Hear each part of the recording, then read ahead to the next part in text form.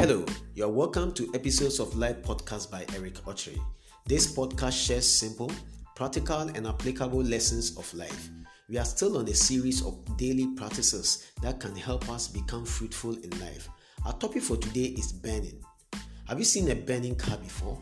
Two things happen to it which is worthy of our note. One, it catches attention, and two, the whole body changes. This is very true of us humans too. In the pursuit of our dreams and goals in life, we must burn with passion to see these two things happen to us. When we burn with passion, we catch attention of the world. People see you and they help you in your cause. Your company sees you and promotes you. Investors see you and put money into your small business. The last thing that happens to you is that you get transformed. Like the burnt car changes in color, you will get transformed into the manager you dream of or the business magnate you envision. Burning is bad for any car, but very good for humans. Identify your true dream and major goals in life and set yourself ablaze. You will truly catch attention and get transformed.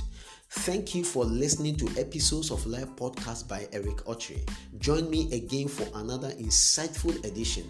Visit my daily blog at www.ericotchere.blogspot.com. You can connect with me via mail at otchereeric@gmail.com. Thank you and God bless.